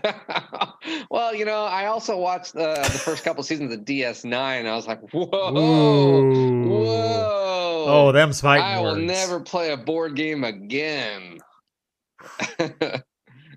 I'm sorry. You're just afraid to get your hands dirty. They had to introduce next gen characters to make people actually like this series. Oh, like Q or Worf or Riker. Oh, whatever. It's cool. You missed Well, not O'Brien in all that? Well, Of course you did. Well, they messed up O'Brien's ranking enough. He was a petty officer, and then he had like two pips. Yeah, he was a lieutenant junior grade for a while on Next Generation. Yeah, and then eventually he became a non-enlisted person, so he never went through Starfleet. He just got a job working as an engineer. I think he had like a battlefield commission. Yeah, something like that. Yeah, and I think, well, it's funny. I said there's like one episode where they reference him fighting the Cardassians, and they took that version of O'Brien, where the Enterprise had to go intercept, I think, like a sister ship or something like that. Right. And O'Brien served with that captain, and somehow O'Brien knew the frequency of its shield, and apparently every 16th of a second you can beam whatever you want through the shield. Right. But he fought the Cardassians in there, which is then referenced a lot in DS9. Right. So Skull says, I forget who started the Star Trek conversation, but whoever it was took this down the rabbit hole. I think it was me. Yes. Probably. You know how we get. Yep. You know what though? I blame you and your stupid Goose Island. I will say, this is all of 14.2%. All right. There are. I haven't been this loose on camera for a little while now. Okay. Well, hey, let's at least do the last two beer news. They're really quick. More than happy to. Okay. Lead the way. Okay. So there's. I'm gonna do the. Oh God, John is leading me. I am not gonna disable my ad blocker. Stupid. All right. So, well, if any of you are wanting a taste of what Jeff and I drink. One of the breweries here in Oregon is now going to be distributed nationwide. Unfortunately, it is also owned by InBev. Or no, Molson Coors. It's Molson Coors. It's Hop Valley. They're in Hop Bend, Valley. Right? They are in Eugene. Eugene, okay, yeah. Eugene. I always confuse them for some reason. Yeah. So they are currently, in 2020, just distributed in the Northwest. Oregon, California, Washington, I think some in Idaho. InBev or Miller Coors has decided that they have grown enough and believe they are popular enough to be nationwide distributed starting 21. Yeah. So if you are looking to get a little taste of the Oregon Northwest beer scene, 14.6. You're right. Sorry, Sorry, someone corrected me. I had to make sure the record was straight. Get that extra part in there. 14.6. There we go. So you might find some Hop Valley beer in your local market. Personally, the reason I like this is actually there's one thing. Hop Valley, I personally don't think make that great of beers. But there's one beer. I think one thing to claim is I believe in Oregon, they have the best and cheapest for the price Imperial IPA. And which one is that? I think it's called Cryo Hop. Oh, yes. It is like, I think it's like almost 8%. I think it's 7.8. Yeah. And it comes in a 19.7 ounce can, which is a weird thin, tall can. Right. And it's like $2.25. Yeah. No, it's a really good beer for the price. Yeah, that's really all it is. It's a good beer for the price. Yeah, I was thinking Cryo Stash, which is their freeze-dried hop IPA. Cryo Stash. It's Cryo Stash. Yeah. You're right. It's Cryo Stash. But so for those who don't know, one of their main calls to fame is their Stash series, which is their various IPA iterations. It's a lot of different combinations of hops, a lot of different ways of hopping the beer. And they're all, I will say, pretty darn good. You can actually get a Stash 12 pack, which is 4 different variations of their Stash beer. Yeah. There's Cryo Stash, there's Bubble Stash, there's the Mango and Stash. Mango and Stash, yeah. And they're all pretty darn good. Yeah, they're cheap. For a West Coast IPA, right? Yeah, they're cheap. And a 12 pack will run you like $14-15. It's not bad. Yeah, no, it's not bad. It is one of those, like, honestly, when I go to a barbecue, I debate bringing either Hop Valley or Ninkasi. Mm-hmm. And it's like, okay, if I'm on a budget, I buy Hop Valley. Right. If I'm like, I got an extra like $3 or $4, I buy Ninkasi. Yep. And that's really what it is. I'll get the same ABV, and for the money, Hot Valley is a great deal. Yeah. And so I'm hoping with the ramp up of this, they'll be able to still keep that price point nationwide. Yeah. So I'm hoping that. And that's the only reason why I wanted to talk about it, is that there are people around here that there are beers now that they can say they're having, and we can be like, oh, that's in literally our backyard. Right. So yeah, I mean that's another one that's going to be distributed nationally. I mean, you can talk about Deschutes, you can talk about Ninkasi, you can talk about Widmer, you can talk about, you know, all of the other beers that are literally in our backyard. Yeah. And this brewery's not that old. It was founded in 2008. Right. So it's 12 years old and is now 10 Barrel too. Yeah. 10 Barrel. Yeah. Is now nationwide distributed. Yeah. So it just shows that Oregon breweries are looked at and they're highly sought after. Right. And for those who poo-poo the Molson Coors and the InBevs coming out and buying out these breweries, there are some breweries it makes a lot of sense for them to sell out to InBev so they get that national distribution. I mean, you're still talking business here. Yeah. We're not talking about, oh, I started it up so I could be a craft brewer. No, I started this bitch up so I can make money. Yeah. And that's really what it is. Yeah. Right. And I apologize for that. But, you know, everyone had a conniption when 10 Barrel sold out to InBev. But at the same time, Pray for Snow is now a nationwide distributed seasonal beer. And it's freaking amazing. Yeah. And no one has any qualms about drinking good beer. And yes, InBev owns the majority of that company, but the company still retains a lot of their autonomy. They just need to produce enough to distribute nationwide. Yeah. I mean, if you go to the tap room, they have special selections that are not within the store. But at the same time, too, even when they get that ramp up, the local consumer especially benefits because the price drop just shrinks. Right. You know, you used to have that $12 bomber. Now it's $7 because they've made so much of it locally, so they can they don't have to pay as much to ship it far. So well, it's actually very funny too, is the owner, one of the owners, there's 3 owners and startup companies for Hot Valley. One of them went to college and high school with my boss, and he knows him. And when he first started the business, my boss was like, that'll never work. Screw that. And I told him the other day, I was like, hey, his company's now nationally distributed. And he kind of like ho-hummed.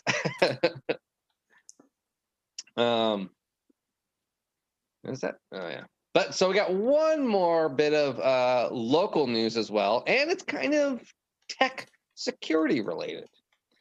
So one of the largest, or most, I shouldn't say largest, most sought after beers and breweries in Oregon is, well, Great Notion. These guys right here. Yeah. Right. Great Notion. If you have a Great Notion beer, you can trade for almost anything you want. Yeah. It's literally having the golden ticket. If you get their short stack beer, you can have anything you want. Anything. I mean, that is one of the most sought after stouts. Right. You pick a beer and they will ship you a case of it for 2 short stack Great Notions.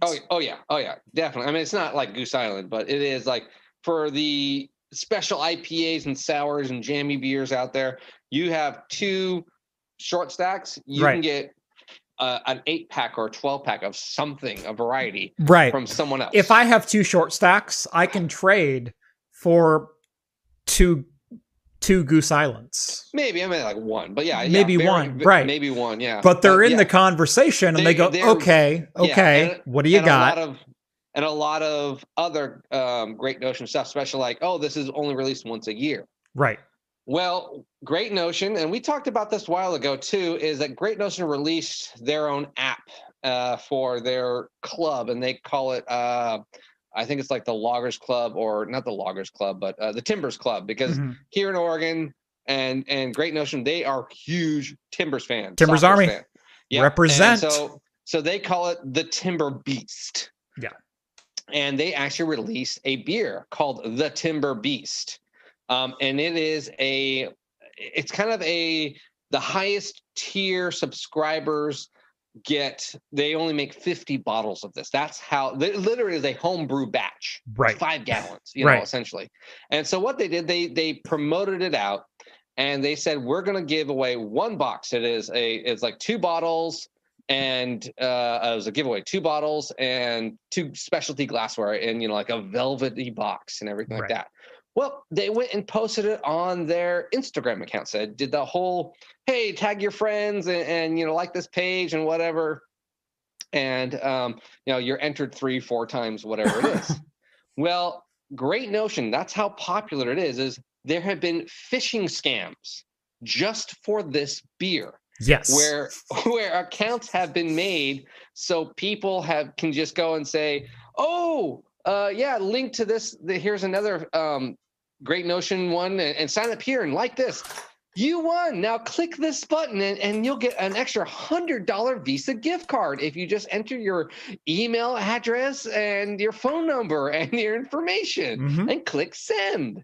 Yep. And so I guess they found hundreds of these. Again, this is a box of 50 beers. That's how big of a pool Great Notion has had. Craft beer has. Even beer geeks get fished just for their information. So if you do see this, if you are a beer geek or in general, don't give out your information. I don't have to stress how. You're not that dumb if you're watching this show. Please don't be that dumb. I hope you're not that dumb. Yeah, I like really to think I attract a fairly intelligent audience. So although YouTube comments lead me to lean the other way. So don't give out information. If it sits there and says, sign up for this for an extra $100 Visa gift card by just giving your email address and phone number, name, and social security number, don't. Please don't.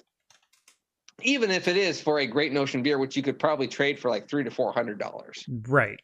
So, but that is all. Oh, and did you want to talk? We did not hit the last item, which was on the title of the video. Yes, we need to talk about it. So, and that item is that Cyberpunk is live as of 4 p.m. Pacific time. Conveniently enough, just in time for me to get about 90 minutes of gameplay in before the show tonight. And I will be doing so immediately after the show and probably while on the after show. Again, if you want to join that, Patreon, Float Plane down below. So the only reviews that I watched of Cyberpunk were non-spoiler reviews. I wanted to get a feel for how's the performance. Is it glitchy? Is it buggy? Is it not worth it? Because you can give me generalities and let me know whether or not I should plop $60 down. Now, 7 weeks ago-ish, I went ahead and plopped $60 down on Good Old Games just to support Good Old Games, which is a CD Projekt Red owned company. But I always love seeing DRM free games, especially at launch, dropping on GOG.com. I also bought Rebel Galaxy Outlaw just today. It was a game that we actually saw at PAX 2 years ago. Is finally available on GOG after a year of exclusivity on Epic Games. I bought that because I support DRM-free launches. Even if I'll never play it, I bought it. Anyway, Cyberpunk, finally available. One of the most anticipated games for quite some time from the Witcher developers. I've played for about 90 minutes. Now, the reviews that I saw said that the first 8 hours of gameplay are a pretty slow burn. They build a story, they build an environment, they build a whole ecosystem that you're exploring, that you have full reign to go do whatever you want to do.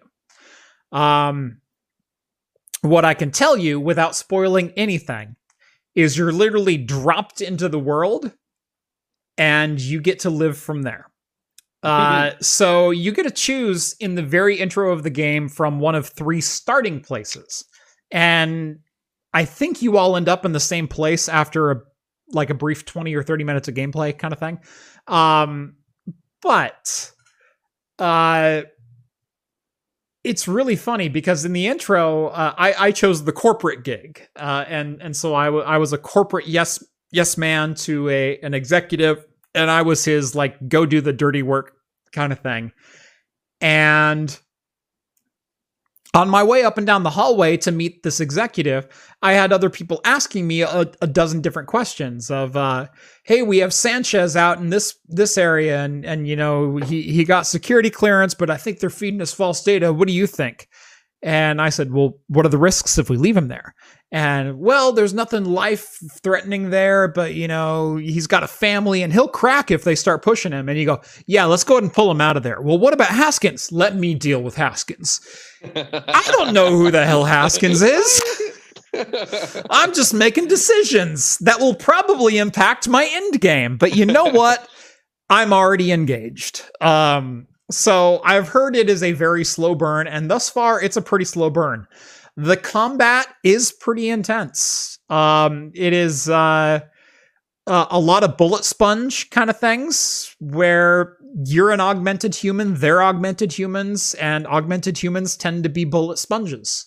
And so I don't discredit the game in that way, but at the same time, when I see the headshot indication pop up 5 times in a row, because I'm a pretty decent shot, having played a lot of Counter-Strike Source, and then the guy is still at 3/4 health, I question my life choices. So there's that. Yeah, so I'm playing at hard difficulty, but it's so far very hard. I've died like 3 or 4 times, and I'm barely through the tutorial. So maybe just play it on regular mode. I might have to drop it down to normal. We'll see. Anyway, Cyberpunk 2077, fully available. And as Dunkel asked, is it already DRM free, and is it on Good Old Games? It is DRM free on Good Old Games. That's how I buy anything that is ever available from Good Old Games, because I want to support DRM free gaming. I want to prove to publishers that DRM free is still a viable money-making option. There's nothing more frustrating than, you know, always on DRM and everything that comes with that. And I'm the kind of person that puts my money where my mouth is. If you release something on Good Old Games and it's a game that I'm interested in, even remotely don't even want to play it, but I hear it was a good game, Horizon Zero Dawn. I dropped money for Horizon Zero Dawn. I don't know that I'll play it, but I want to support Sony in releasing a game that was a PlayStation exclusive as DRM free on Good Old Games. That's who I am. And maybe it'll make a good benchmark title someday. I don't know. I haven't even opened it, but I own it. So, yes, it is available on Good Old Games. That is how I would purchase it. That's how CD Projekt Red sees the most money, whereas Steam is taking their 20%. Epic Games is taking their 20% if it's even available on Epic. And if you buy it on console, then you're obviously, you know, paying 20, 30% to the console manufacturers as well for licensing. If a game is available DRM free, buy it DRM free. That's all I can say. I would love, like, as you were saying, you're interacting with these characters. I would love for someone to eventually, and I know this will never happen, but come out with a Monkey Island type mod to where it's every response you give has to be an insult to that person of like, oh, I got to go take care of Jennings. Well, Jennings, you know, screw him. He can go screw himself. Screw Jennings. Yeah, screw Jennings. Yeah. You know, but the way LucasArts handled insults was so clever without insulting or being profanic. Sam and Max is a gift to God. Oh yeah, I mean the way they oh god, it's so great. But if they the fourth wall breaks and Sam and Max are freaking amazing. I know. If they made a serious graphic game similar to you know, Full Throttle. Yeah, Full Throttle. Yeah. And really I'm not putting my lips on that. But made it look like Cyberpunk. Right. You know, of that epicness of like, oh, this is so much fun. you know. I mean, even actually like Duke Nukem. Duke Nukem 3D had little bits of humor, like you'd go to the bathroom and you'd hear him go, "Oh yeah, that's good." I miss. I don't that have a lot. time to play with myself. Yeah, exactly. A little bit of lines here and there. I mean, I don't know if those are now considered Easter eggs, but man, I miss that little bit of thought process in some of the scripts of the games, of modern games. But maybe it's just me not playing enough modern games. Right. I don't know. But I don't see Keanu Reeves saying that line. Well, I mean, personally, I do see him saying that line. Oh, I could totally see him saying that. I totally see him saying that line, but I don't see him saying that line. Holding the puppy while saying it? Yeah. Dude, I don't have time to play with myself. No, yeah. Whoa. Like, have a whole Matrix game, but have it be Bill talking. Yeah. No, do a whole Matrix game, but do Bill and Ted. Yeah, exactly. Right. Morpheus, would you take the blue pill or the red pill? Whoa! I'll take both. What would that do? You go down and up the rabbit hole. Scratch says, not sure, but Jeff's cheeks seem more rosy than before. Actually, you know what? Now, the one thing I will say, Jeff, hey, no hiccups. No hiccups. Well, I've been fighting them. Oh, okay. They're there.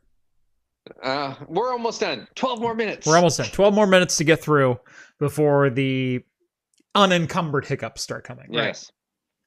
So, Skull says they have been for quite a while. 14.6 can sneak up on you.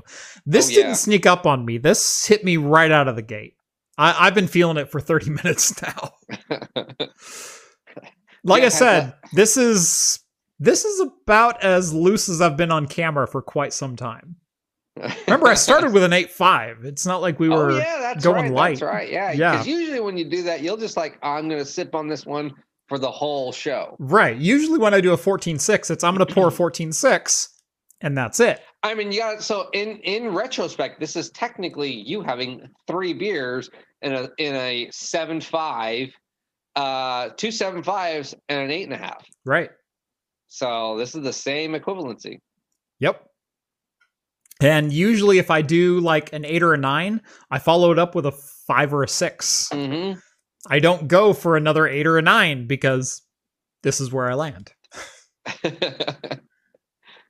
Demon. If you take both pills, will you need to contact a doctor after 4 hours? Only if it continues. Only to brag about it. Check it out. My blood pressure is still good. If it's 6 hours, it may result in a gaseous discharge. Oh, no, that's Taco Bell. Oh, can we go back to Star Trek, please? I mean, we can if you want to. That's fine. Oh, it was Michael Dorn's birthday today. Happy birthday, Worf. Yeah, happy birthday. From all of us here at Craft Computing, happy birthday, Worf. Real quick, back just on Cyberpunk, because I kind of want to talk a little bit more about this. You went Star Trek. There was a lot to be said about the performance requirements of Cyberpunk, that it was going to push a lot of PCs. I will say, having spent 90 minutes in the game on a 10850K with a 2070 Super, yes, it is going to push some PCs. So I do have ray tracing enabled. I also have DLSS enabled in ultra performance mode. And there are drops into the 20s, according to my naked eye. Maybe even the teens. Especially when we get indoors and there's a lot of characters to look at. So the game itself is insanely detailed. It is a beautiful experience. And if nothing more, buy it for that. Because, oh my gosh, it's a good looking game.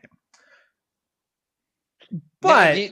Yeah, go ahead. Well, now consoles. Because I didn't buy the game, right, and my card couldn't even handle at the settings you're playing at.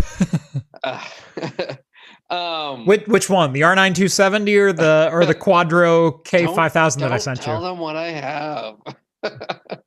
Oh no! You bought a 960. That's right. I was given a 9. But please anyway. continue. Yeah, but console. So the only thing I've known of this is screenshots of consoles, and that not looking so great Mhm. comparative to the gameplay trailers that we were promising. Now, again, it got officially released today for PC. Mhm. I don't know what the gameplay looks like on PC, but It's good. Is any of that true though for consoles? The really bad. I will say I haven't gotten to the graphics tweaking yet, and in fact, I'm investigating that for a video. I had a video idea of, do you need a next gen graphics card to play Cyberpunk? I mean, it's one of the most hyped and anticipated games in quite some time. And a lot of the talk behind it has been, holy crap, it's going to bring a lot of PCs to their knees. And at very, very high settings, yes, I can confirm it does bring some PCs to their knees. I mean, 1080p 2070 Super, teens are not acceptable in certain scenes. Ray tracing or not, I don't care. But that being said, where are the compromises that I can make to make this a 60 fluid experience? And so I do want to play with that a little bit before I give judgment on it. But what I will say is this game is absolutely beautiful. Yeah. Half-Life levels of beautiful. Oh. Like, think of Half-Life 2 in its day, how revolutionary that game was. It's gorgeous. Okay. You haven't played Half-Life Alyx, which is the VR experience. Yeah, I have not. But Half-Life Alyx levels of beautiful for like VR. Think of Red Dead Redemption and Horizon Zero Dawn. Okay. Levels of beautiful for gameplay. It's good. It's really, really good. So now, do you think you need ray tracing on this one? I haven't tried it without. I want to try it without before I give that judgment on it. Okay. And hold on, the clip from my microphone broke. Okay, I'm back. Sorry, this is supposed to have that spring release, so I can lift it. Yeah, one of the arms for it came completely out. Yeah. So it was just like dangling there, and my microphone was like slowly sliding down. It's a very beautiful game, and it's going to push your system no matter what system you have. If you have a 3090 and you've tried playing this at 1440p with ray tracing on Ultra and even with DLSS, it's gonna push it. It's gonna be iffy.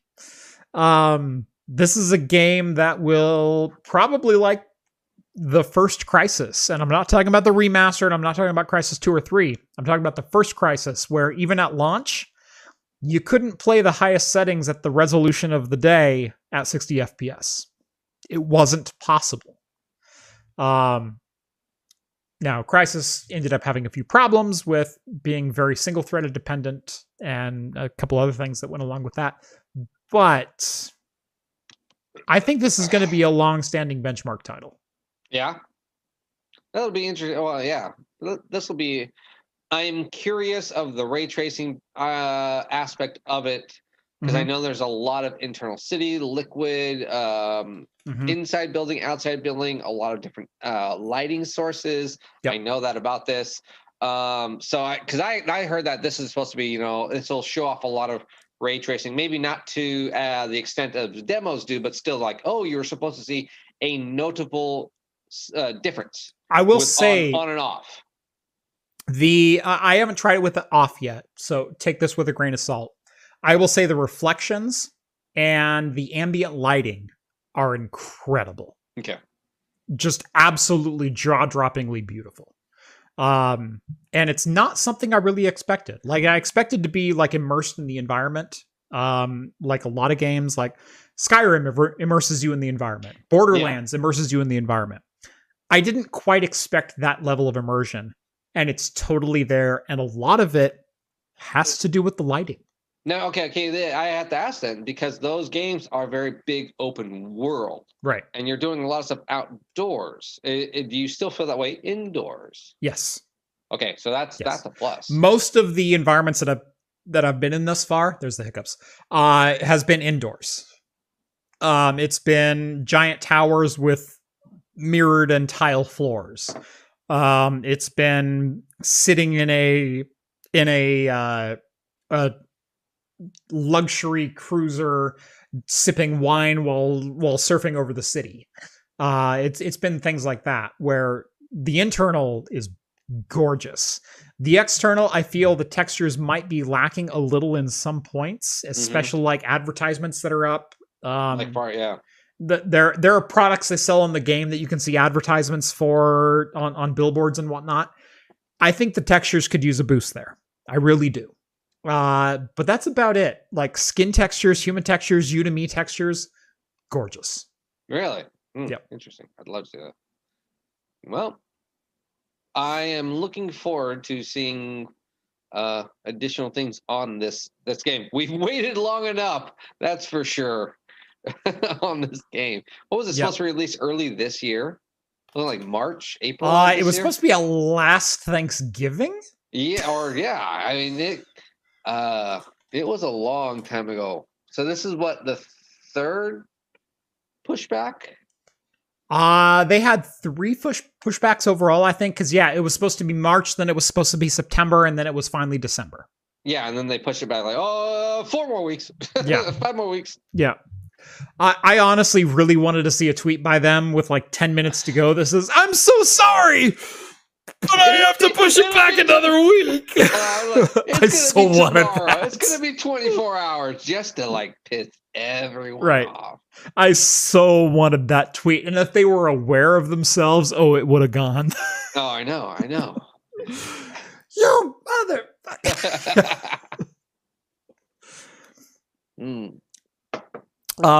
I do think Cyberpunk will be playable by a lot of different cards. I think I've already drawn my conclusion because remember, I'm playing ultra textures, ray tracing on, and I'm complaining about dips into the teens. I think it's going to be doable on like 1050 Ti's. Like, don't get me wrong in my assessment here.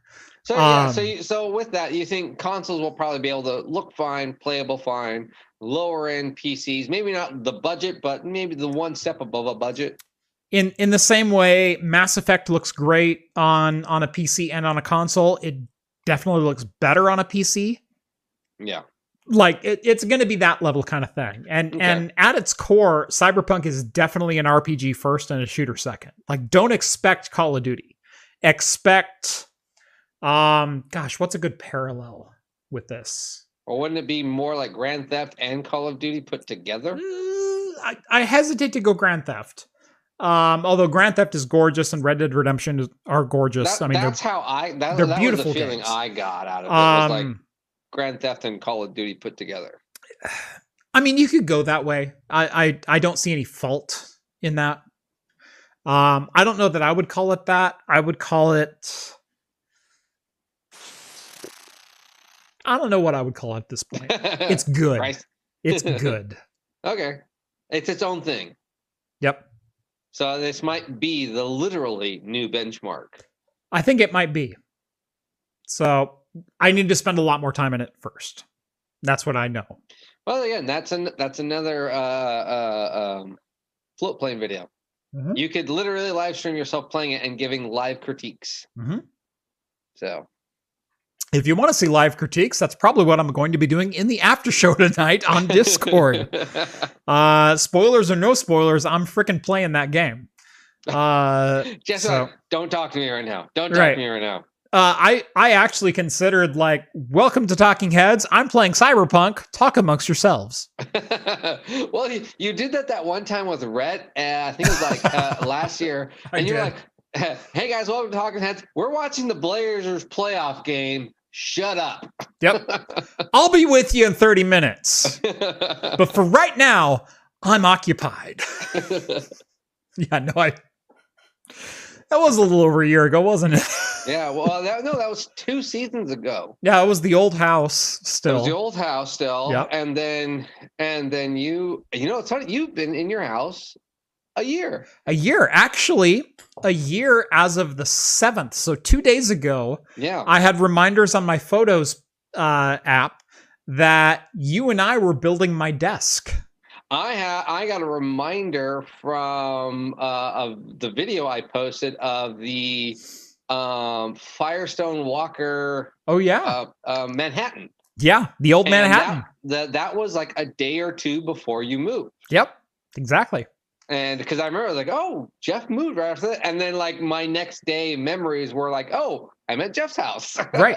No, I started getting late last week notifications of like, here's memories you might remember, and it was like my house being painted like a week Yeah. before we moved in, and it's like, oh right, that was this week, and we closed. I think we didn't close until the 10th, but I had keys on the 7th. Yeah. And so we paid a couple of days rent so we can get in early and start building things, because it's like, I need to get a studio space back up and running.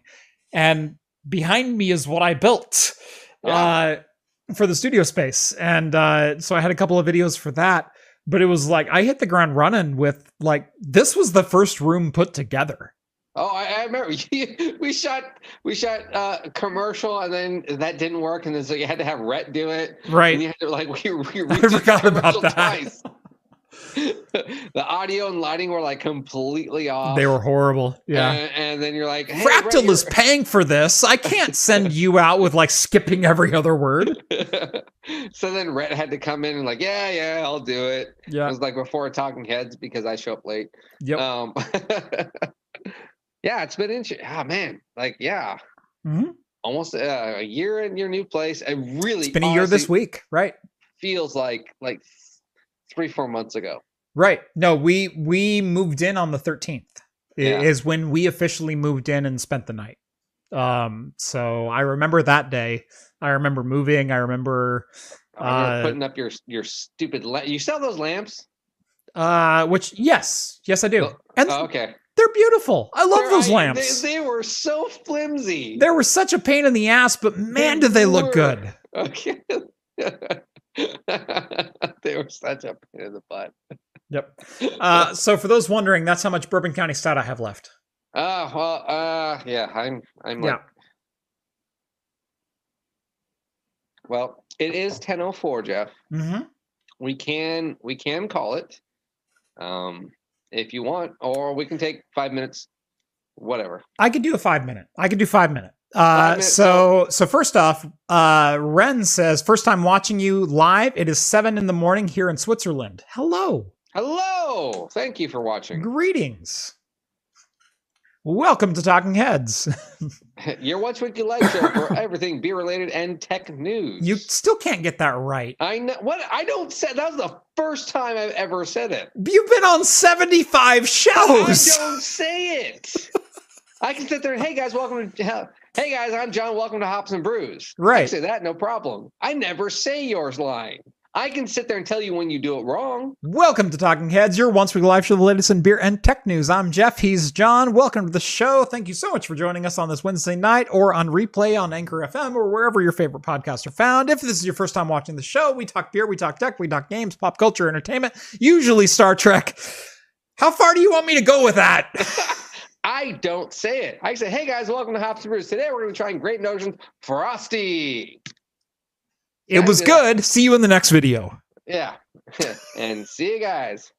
Hey guys, thanks for liking this It video. was pickle. Remember- I hated it. See you in the next video. Yeah. Hey guys, thanks for liking this video. Remember to hit like and subscribe. Follow me on all my Instagram and social media stuff. The links will be at the very bottom of the description. While you're down there, go ahead and make sure to leave a comment or two. Tell me, what was your favorite Great Notion beer? Did you like this one? Have you tried that one? I don't know. Jeff doesn't even have any of them.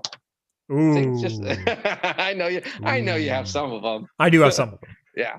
But see, yeah, I can do that spiel because I've said it so many times. Follow me on Twitter at Craft Computing, and yeah. Yeah, exactly. Follow me on Twitter at Craft Computing to keep up with my daily shenanigans. And if you like the There you content you go. see on this channel and want to help support me in what I do, consider joining the Floatplane or Discord. Floatplane or Patreon. God dang it. Floatplane is the new one that's screwing you up. It is. I had to add it in, and now it's like it doesn't flow as well. it doesn't. On the Patreon or Floatplane, because I have to that might work. I have to give it a pause. Yeah. Yeah. Links are down in the video description. As a bonus, you'll get exclusive access to my Discord server where you can chat with myself, John, Rhett, Steve, all the hosts from Talking Heads, and take part in the ever-growing community over there. That's not a bad place to end it. You know, I don't think that's a bad place to end it. John loves dog beer. Nope. Are you sure? Although there's one more coming. Is this a YouTube off? It just became one. Hey, John, how many subs do you have? Shut up. Thank you so much for watching episode 161 of Talking Heads. I'm Jeff. He's John. Make sure to follow me on Twitter at Craft Computing. Follow him at Hops and Brews. Hops and Brews? Not Hops and Brews. Hops and Brews is where you'll actually find him. If you like the beer content on the show, he does a lot of things over there with that. And usually he has me as a guest host, and it gets even better. Yes, I try to. This year's been a little lackluster, but we had lots of things planned, and they are still in the works. Yes, I still have that whiskey sour beer. And I'm still over a year later. It's been aged now. It's been aged now. Heathen now has a whiskey sour as well. Ooh. It is although it is a barrel aged cherry whiskey sour. I'm on board. So they just you had me at whiskey. Yeah, a friend of mine shot their commercial for it, so that's how I know they have it. Nice. So anyway, thank you so much for watching this one. I think we gave all of our outros already, but make sure to like this video and subscribe to Craft Computing if you haven't done so already. Subscribe to Hops and Brews if you haven't done so already, especially if you like the beer content we have on this channel. Join us every Wednesday night at 8 p.m. Pacific time right here on YouTube for the latest in beer and tech news. This has been Talking Heads Craft Computing. Thank you so much for watching, and as always, we will see you next week. see you guys. Cheers, everyone.